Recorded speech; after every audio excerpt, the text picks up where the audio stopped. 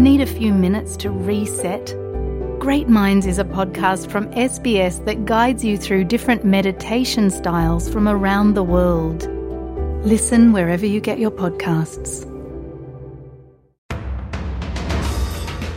You're listening to SBS News.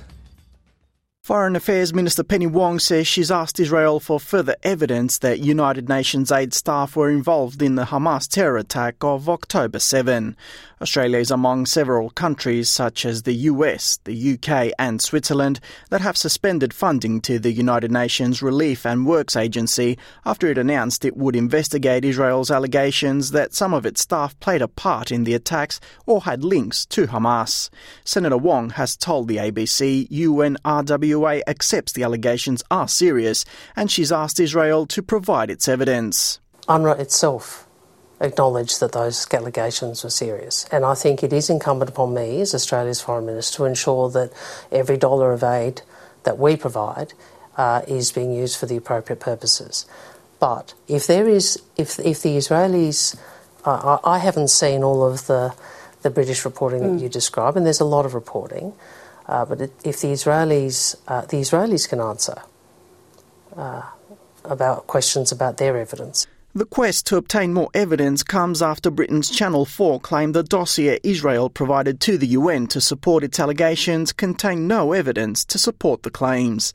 Anne Skelton, chair of the United Nations Child Rights Committee, says many children have been impacted by the war. No child should grow up in fear, pain and hunger. Yet today, no child in Gaza is free from fear, pain and hunger. In fact, they'll be considered lucky if they can even survive this war and have the chance to grow up. According to the latest UN figures, 27,585 Palestinians have been killed and 66,978 injured since the 7th of October last year. More than 7,000 are estimated to be buried under rubble, raising the total number of casualties to more than 100,000 people. And as we all know, many of them are children. The reduced funding to the UNRWA has strained its ability to provide essential services to Palestinian refugees. The organisation is facing a financial crisis and has been forced to make cuts in staff and services, jeopardising the well-being of those trying to escape the conflict in the enclave. According to a post on X made by the head of the UNRWA, Philippe Lazzarini, the suspension in funding has brought over 300,000 people in northern Gaza to the verge of famine. And the UNRWA's Director of Communications, Juliet Tuma, says the funding suspension amounts to half the agency's budget, telling Channel 4 it could be forced to make some very difficult decisions. We're likely to be forced to suspend our operations by end of February, beginning of March, if the funding does not resume. What does that mean in practical terms, as you say, because it's so extensive, the activity of UNRWA? Does that mean, all, schooling, all agencies, all work will just stop?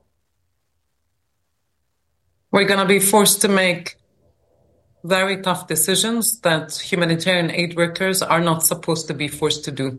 Anne Skelton from the UN Child Rights Committee has called for nations to resume their funding so that humanitarian aid can reach the thousands of children who are suffering in Gaza. In view of the colossal humanitarian needs faced by more than 2 million people in the Gaza enclave, the committee urges all donor states who have suspended their funding or future funding to UNRWA to reconsider their decision immediately and provide sufficient funds to ensure that all urgent aid can be provided to all, to each and every child. The UN says it's continuing its investigations following the information they received from Israel. UN Secretary-General Antonio Guterres says he immediately took action after he became aware of the situation. He says not doing so would have perpetuated a dangerous situation. We received allegations in relation to 12 names, and those allegations were credible. Now, you need to if the allegations are credible, you are dealing with a high risk. And when we are dealing with high risk, and you have rules and regulations that allow you to do so, you, I believe, should do what I did, which was to terminate immediately the contracts based on the so-called best interests of the organisation, which is what the rules and regulations allow me to do. Alex Anifantis, SBS News.